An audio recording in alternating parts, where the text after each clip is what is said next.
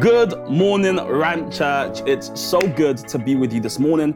I know I'm not the only one who's been blessed by the last few weeks of online church. It's been a blessing. It's still new to me. I just told people here, it's odd speaking to the camera. It's really odd, but I'm going to try anyways to share with you something that I think will challenge you to go deeper in God. This is in many ways a family meeting. And for those who are joining us, you're curious about Christianity. You're going, what is this thing they're talking about? I hope to give you something equally that will challenge you, but will make you think. Now, it's that time of the year. Young people are graduating from university all around the world. Here in Manchester, some folks will be leaving us. They'll be getting a certificate that proves that they're authentic and real graduates. On the certificate, probably it will say all the different things they've done to earn it. Perhaps, all the courses they've done, the scores they received. But when we think about Jesus Christ and we think about relationship with him, we think about growing in God, there is no graduation. We are always pressing on and growing. So 3 years after pursuing God, you don't get a certificate, you re-enroll. You keep on pursuing him, you keep on growing in him. So this family meeting is for everybody. Whether you've been in God for 10, 20, 30, 40 years, or you're just starting out, I want to encourage you to leave shallow waters and to embrace the riches and the depths of being in deep relationship with God. So, with that preamble done, I want to show you through this next few minutes how expansive God is. Whether we look at Psalms 139, you can read it when you have time, or Romans 11, we are told about the riches, the depths of God's wisdom. And I really want to build a hunger in us today to not be satisfied with where we are, but to really press into that depth and go, God, how do I have more of it? I want more of that depth. That's what I want to be your cry at the end of all of this. Now, probably we should start with where this sermon even came from. Well, speaking to a friend, he said something to me. He said, hey, Mike, do you know this person? For the sake of GDPR compliance, I won't tell you who they are. He said, do you know this person? And I said, yeah. And they said, and then they said to me, she's a strong Christian. And I thought, yeah, that's normal. Then I kind of thought about it. I said, well, why do we need to pre-modify Christian? I mean, what's this business about strong Christians, medium Christians, hot Christians? I mean, it sounds like you're ordering Nando's. Why do we need to preamble and pre-modify? Something must be wrong. Maybe there's something about our understanding of Christianity that's changed that now we need to pre-modify. I'm sure you've used it before, and you mean it earnestly that this person's a really strong Christian. Well, if we look in the Bible and we look at the origins of this term, that wasn't really used. There were no pre-modifications. And let's do it together. Let's start at Matthew 16, 24 and 26. Here Jesus explains to us, firstly, what the precursor of Christianity will be. So he tells us, he says, pick up your cross and follow me. So the first metaphor used for being a Christian is death. I mean, that's what a way to start, right? It's death. You fast forward to 2 Corinthians 4, 8 to 9. Paul here is speaking about the temperament of Christians. And he talks about this resilience they're meant to have. They're meant to be struck down but not destroyed, pressed on all sides but not crushed. Again, the temperament of Christians is meant to raise eyebrows. Now you jump over to Acts 9:29, and Paul is preaching to the Hellenistic Jews, and they're trying to put him to death whilst preaching. But still, he carries on.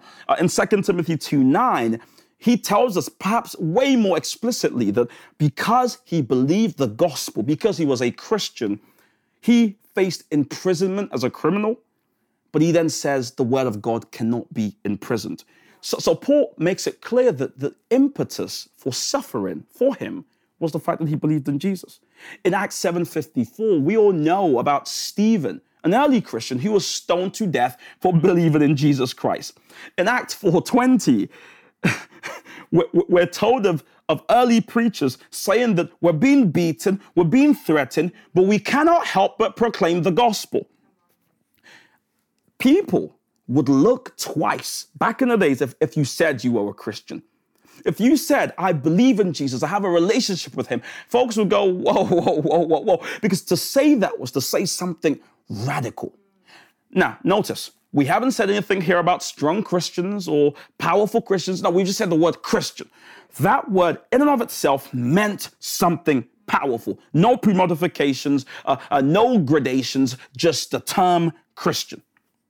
Now, if we look today at our modern culture, things have changed a little bit. If you tell people, I'm a Christian, you're more likely to hear, so am I, than anything else. I mean, everyone is. We are in an era of what I read online called coffee mug Christianity.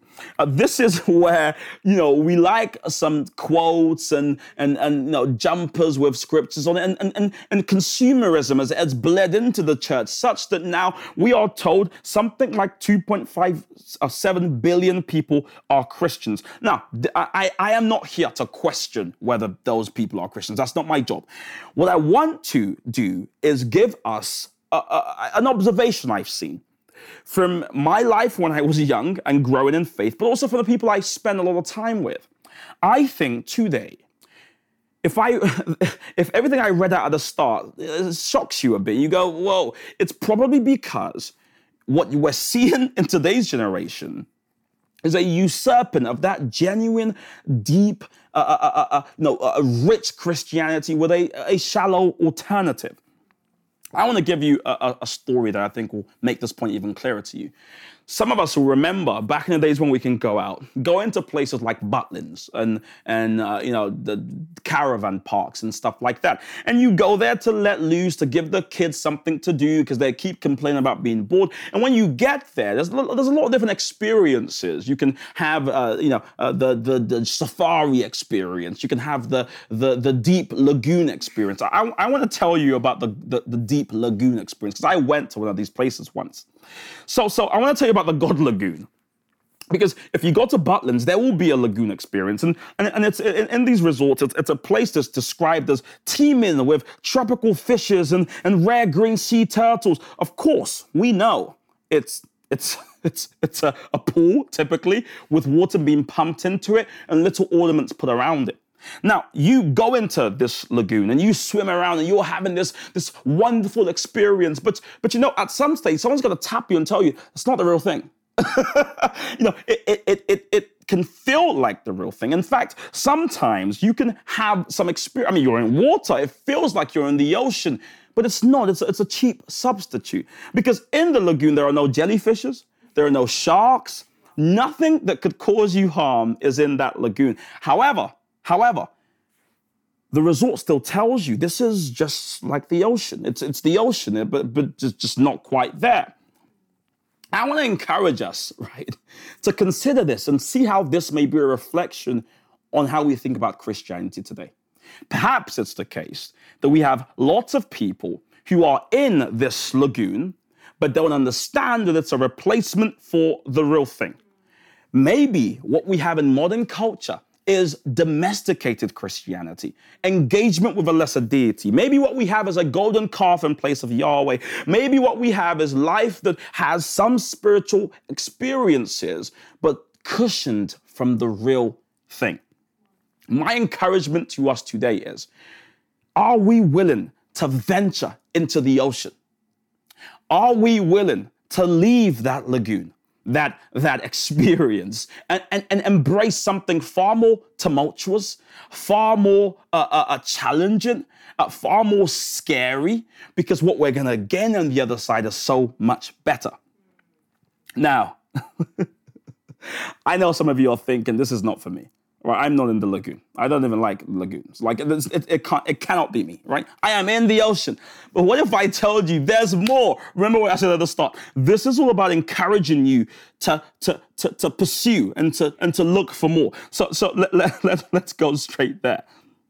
Now, one of the metaphors given for Christianity, again in Matthew 5:14, is about light. You all know it.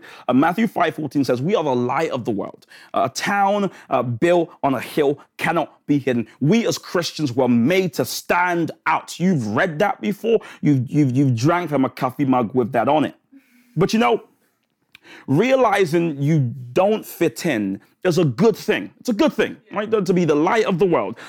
You weren't made to fit in. You were made to fulfill your calling in Christ. You were made to stand out, but it's not the same way the world stands out, right? So we were made to stand out, but not quite in the same way. Well, what am I saying? Well, in the world, we're told to stand out by being somebody. You got to be somebody. You got to, get some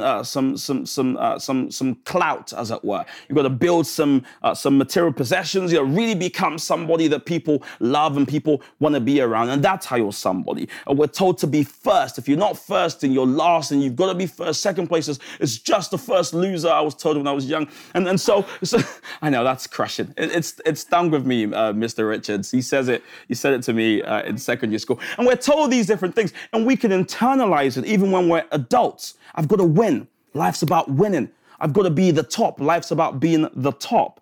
But in Romans 12, we're told not to conform to the ways of the world, but to be renewed in our minds. So let's do that together. In today's world, where we're seeking worth, we're seeking to be liked, we're seeking to be wanted, it's something that naturally we all begin to yearn for.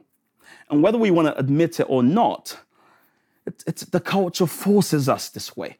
It's really hard not to be somebody who wants other people to like them, to trust them, to respect them.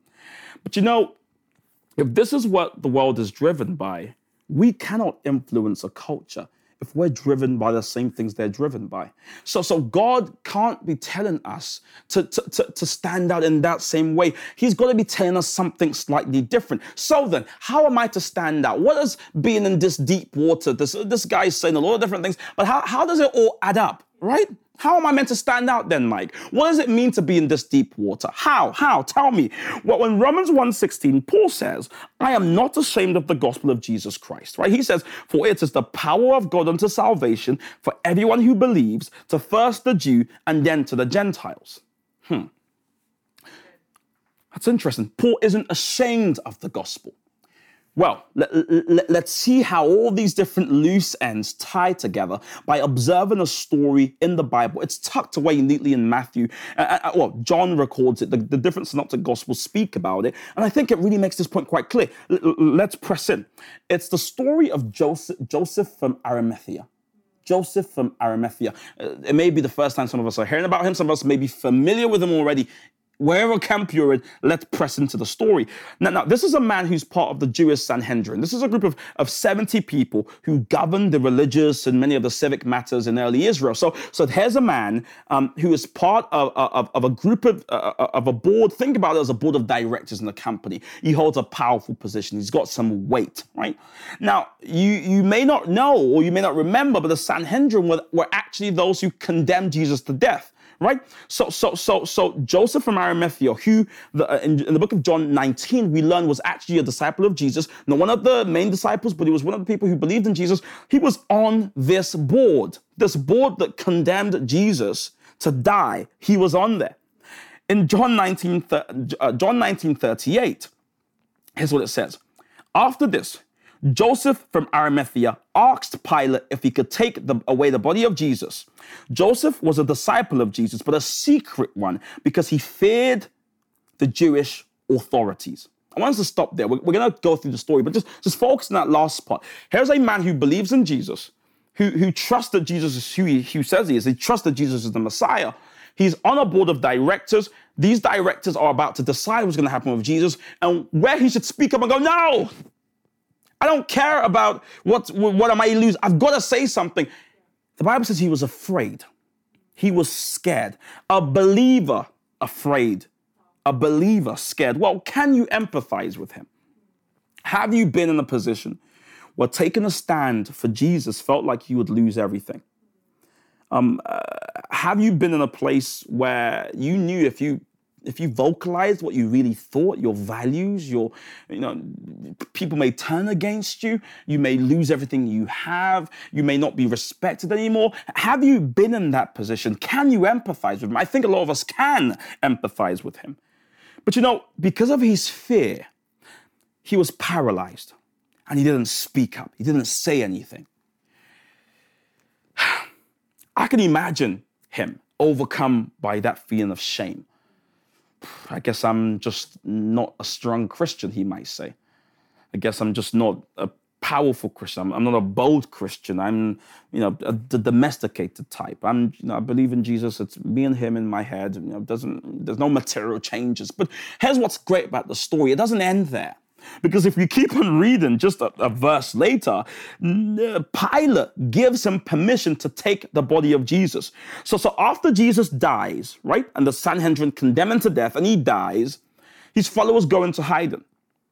In Mark 15, we learn that Joseph gathers up the courage. He goes, I've got to be a Christian. I've got to, what I believe, what I trust, what I know has to turn into some action, right? So he decides that I've got to do something. My belief has to lead me. I've got to take a stand. I've got to also not be ashamed of the gospel. So he works up the strength. He goes to Pilate and he asks for Jesus's body. He says, could I take Jesus' body so we can give him a proper burial? Let's bury him properly. Now, why is this important? Well, if he didn't do that, Jesus' body typically, as was the custom then, would have been probably thrown out into the garbage and thrown out into a canal somewhere like was popularly done with people who were crucified.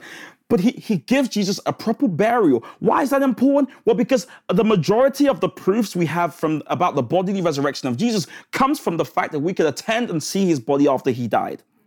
So Joseph's courage, there was so much tied to that courage. Him working up the courage after to ask for Jesus' body actually led to a lot of the apologetic movement we see today is built on the fact that there's proof for Jesus' resurrection. There's proof that he came back from the dead. So Joseph's story starts with fear and just being afraid, but it ends with him being bold and being courageous and also not being ashamed of the gospel. My question to you today is, are you ashamed of the gospel? Can you say what Paul says? I'm not ashamed of the gospel. I'm not a domesticated Christian. I want to embrace the riches. I know standing out will put me in harm's way, but I'm willing to do so. I'm willing to tell people what I think at work. I'm willing to live a different life. I'm willing to forgive. I'm willing to do all these radical things that Christians are meant to do. I'm willing to add my name to that list this guy read out at the beginning, in Acts and Matthew. I want to add my name there. Slot me there, right? Sarah, Patrick, put me right there. I want to be a bold, radical Christian too.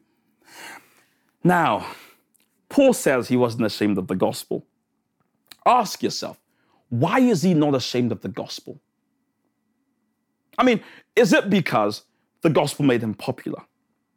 Well, no. He says that explicitly in 2 Corinthians. Is it because the gospel won him favor with lots of friends? Well, no. He explained that that's not why I'm not ashamed. Is it because the gospel meant that his life was all roses and really fun? No. And I'm going to read to you what he says concerning that. In 2 Corinthians 11, he's speaking to the church in Corinth here. 23 to 26, here's what it says. Here's what he says. Because I believe in the gospel of Jesus Christ, because I am a Christian, right? I have been in far more labors, far more imprisonments, beaten times without number, often in danger of death. 5 times I received from the Jews 39 lashes. 3 times I was beaten with rods. I mean, you ask yourself, who's counting all these times? Anyways, right? Once I was stoned. 3 times I was shipwrecked. A night and a day I spent in the deep. I have been on frequent journeys, in dangers from rivers, dangers from robbers, dangers from countrymen, dangers from Gentiles, dangers in the city, dangers in the wilderness, dangers in the sea, dangers amongst false brethren. His trust and belief and following Jesus Christ led him directly into the path of danger. That's what believing the gospel did. It meant his life was dangerous because he put himself out there. He put himself out there.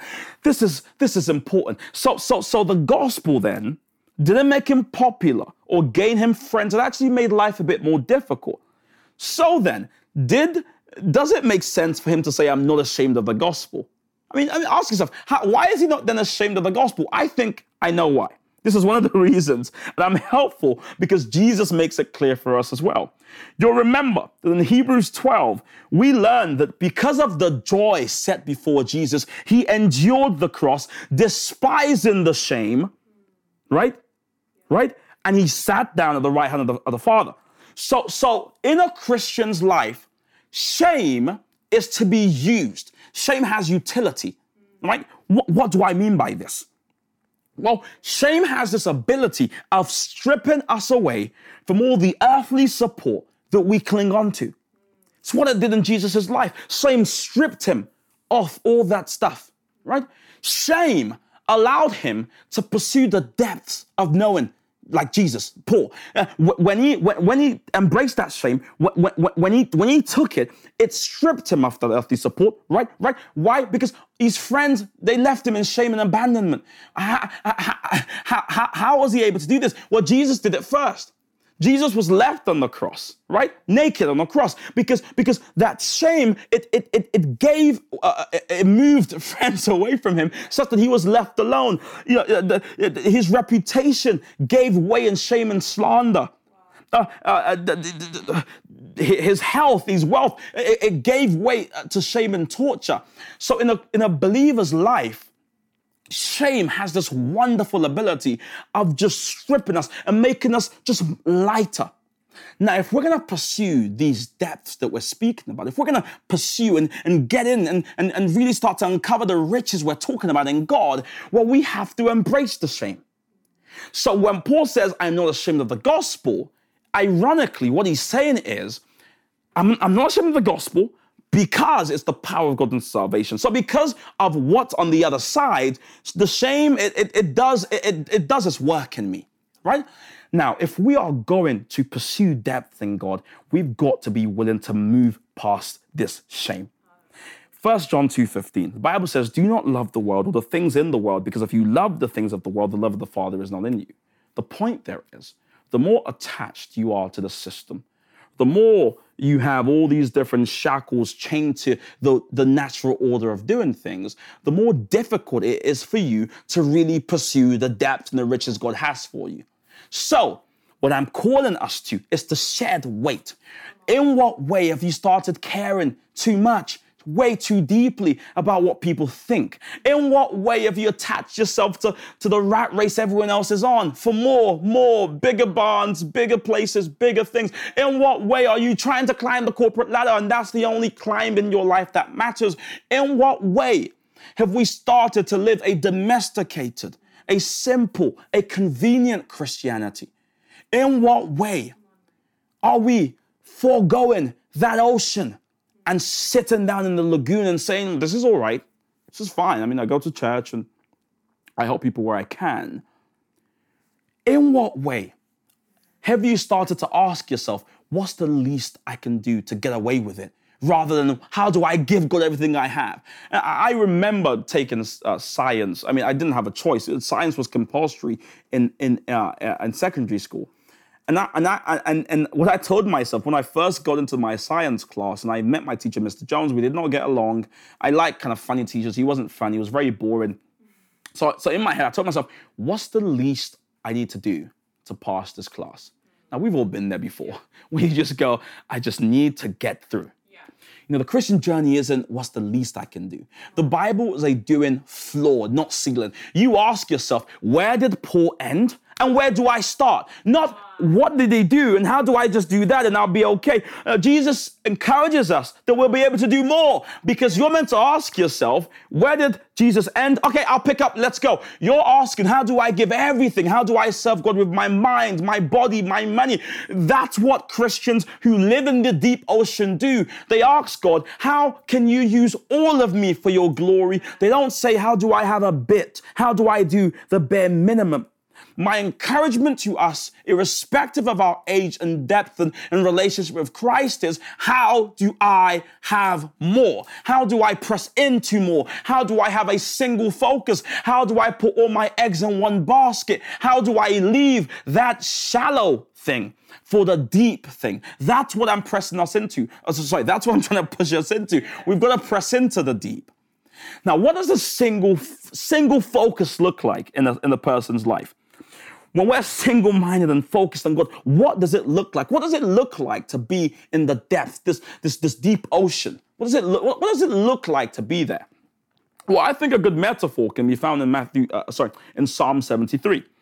The Psalm's a good place to hear about these different things. In Psalms 73, 25 to 26, we learn something that for me changed my life when I was growing up. I'll read it to us and then I'll tell us about the application. In Psalms 73, 25, here's what it says. The psalmist is speaking. He says, "Whom have I in heaven but you?" He says, "And on earth, there's nothing I desire besides you." 26 says, "My flesh and my heart may fail, but God is the strength of my heart and my portion forever." Now, this just sounds, you might think this is just a psalm, Mike. What's this got to do with this? Well, this was transformative for me growing up. I'll tell you why it was transformative, because I was a school dinners kid. And for some people may know that, for our international cousins, some of us weren't from rich families. And as such, the school would give us a little token, and that token would dictate what we got at lunch in the cafeteria or the lunch hall. Right? And when I was young, I would get a tray and I would get in line to get my food for lunch, right? And a guy would be in front of me, and he had maybe a more affluent family, and he would get, "Can I have some baked beans? Can I get some potatoes? Can I get some broccoli?" And before you knew it, his plate was full, and he would walk away, and then I'll be like, "It's my turn next, my turn," and I would get to, and the lunch lady would go, "So Mike, what do you want?" And I go, "Well, can I get some broccoli as well?" And she would go, "Sorry, your school dinners, kid. Your token doesn't cover that." I'd go, "Gosh, that sucks. Well, can I get some sweet corn?" I go, "No, sorry, you can't have that." And very soon I get frustrated, going, "Come on, what can I have then?" And she goes, "Well, I'll tell you what, I've got some new thing I want to offer you." So she goes to the back, she gets out this big bucket, and on it says Jesus. And she puts a spoon in it, and she scoops out a big spoon of Jesus, and she pours it on my plate.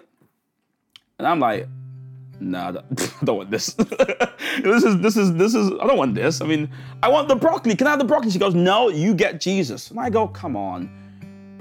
Okay, so I take the plate and I'm angry. I'm kind of sad and annoyed. So I get to the desk and I'm sitting down and my friends are taunting me. You know what kids do. "Oh, you don't have this, you don't have this." And I'm sat there with this plate of Jesus, and I'm just angry and tired because I didn't get to have what the other people have. But everything changes when I taste it. I put my spoon and I taste it and I go, "Whoa, this is amazing. I don't want anything else." And the other kids are like, "Mike, I'm fine. I've got my portion. What I need has been given to me, and everything else, I don't even," in fact, I start telling them, "You've got to taste what I have here." And they go, "Well, Mike, mine looks better." I say, "Yeah, it may look better, but you've got to taste and see how good this is." When God says that I will fill you up such that you won't have enough room to contain me, what he is saying there is, I am so good. I am so beautiful to behold, to know, to have a relationship with. The minute you fall into that relationship, everything changes and you get happy with that as your portion. So why is the psalmist here saying that God is my portion? Well, he's saying, I'm happy with just him. And that's what it looks like to have this single-minded focus, to take a stand. When you know you're full, when you've been given everything you need, nothing else is appealing. So what I say to people is, when people then say, "Well, Mike, don't you want to try out this meal?" I go, "No, I'm full." "Well, Mike, what about success? And what about, I'm full." "Oh, come on, but don't you want more friends, family? Don't you want people to like you?" No, I'm full. A Christian is full. Not a strong Christian is full, or a powerful Christian, or a pastor. No, a Christian is full. They've had their portion and they're satisfied with it. So my encouragement and my invitation to us who may think, "You know what, this guy's talking about me. I have been living a domesticated Christianity. I've been logging on to e-church or online church, logging off and just carrying on. And that's really all I've been doing. And I make excuses. It's lockdown season. I just watch a sermon and move on. You've been thinking, how do I do the bare minimum just to stay part of a community? Well, my encouragement to you is, empowered by the Holy Spirit, you can go deeper. You can go deep. You can read more. You can study more. You can give more. You can love more. You can go deeper. You gotta go deeper. It's for your own benefit that you go deeper, because the more you taste it, the better it tastes. You've gotta go deeper. And if you're on the side and you're thinking, well, this sounds interesting. This sounds really interesting. These Christians are talking about being raising eyebrows, being full, saying no to what the world has to offer and chasing only what God. I mean, this sounds interesting. You think, I want a part of this. You feel right now listening that God is doing something in your heart. Something feels different. You're going, I want to know this Jesus guy that offers food such that I'll never go hungry again. That offers drink such that I may never go thirsty again. I'm tired of drinking from all these other things. I want something else, right? I've tried lots of other things, but I'm still hungry.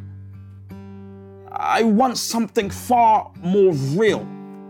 Well, you're in luck, because Jesus was looking for you before you started feeling this. He's been waiting for you. In fact, he could have orchestrated you getting this link, you switching on, just so you can hear that he has a plan for your life. That he knew you before your mum did, that he formed you and he's got a plan for you. So I want to pray with you. If you're on that, if that's you, you're thinking, I really want to get to know some of this thing this guy's talking about. I want to believe, I want to trust in Jesus. I want to get to know him. I want to pray for you, because the invitation is for you too. So wherever you are right now, you can lift up your hands, you can bow your heads, whatever works for you. You just get into a place where you can be centered and you can focus on these words. Father, I thank you for everyone who's listening to me now. I thank you particularly for that man, that woman, that boy, that girl who thinks, I really want to know you. I really want to know you. God, I know that you desired and you wanted and you've been drawing them to you far before they even started thinking about it. God, you have plans for the life of everyone listening. So for everyone who doesn't know you, who wants to work out what that plan is, what does it mean to be in relationship with God? Everyone who knows that they can't do it by themselves and they've tried to other different means to be satisfied and still it's not enough. God, I pray for such a person, that you would receive them now, God. That you would indwell them with the Holy Spirit, that you would gift them with your very presence, God, and they would start to see things differently, that they would become born again, that they would be born of the Spirit, God, that you would put yourself so tangibly in their lives, that they would know that something has changed. Father, I pray that you would give them the grace to find community, to be around like-minded folks. You would encourage them. Father, I welcome them into your family. They are next of kin. They are one of us, God. So we welcome them in. And God, I pray for every single member of Ram Church who wants more of you, who wants to know you more, who wants to leave that domesticated coffee mug Christianity. Or those who, they have been chasing you, but maybe they've lessened the intensity in the last few months. Because let's be honest, there's so many different things happening that's taking our attention away from you. Well, God, let this moment, let this time be a recalibration, such that everyone listening now would suddenly find the impetus again, find the drive, the passion again to go, I want more. I want to be in the ocean. I don't want a weird replacement. I want the ocean. I want to journey with Christ. I want to be on an adventure with the Holy Spirit. May that be our portion. In Jesus' name, we pray. Amen.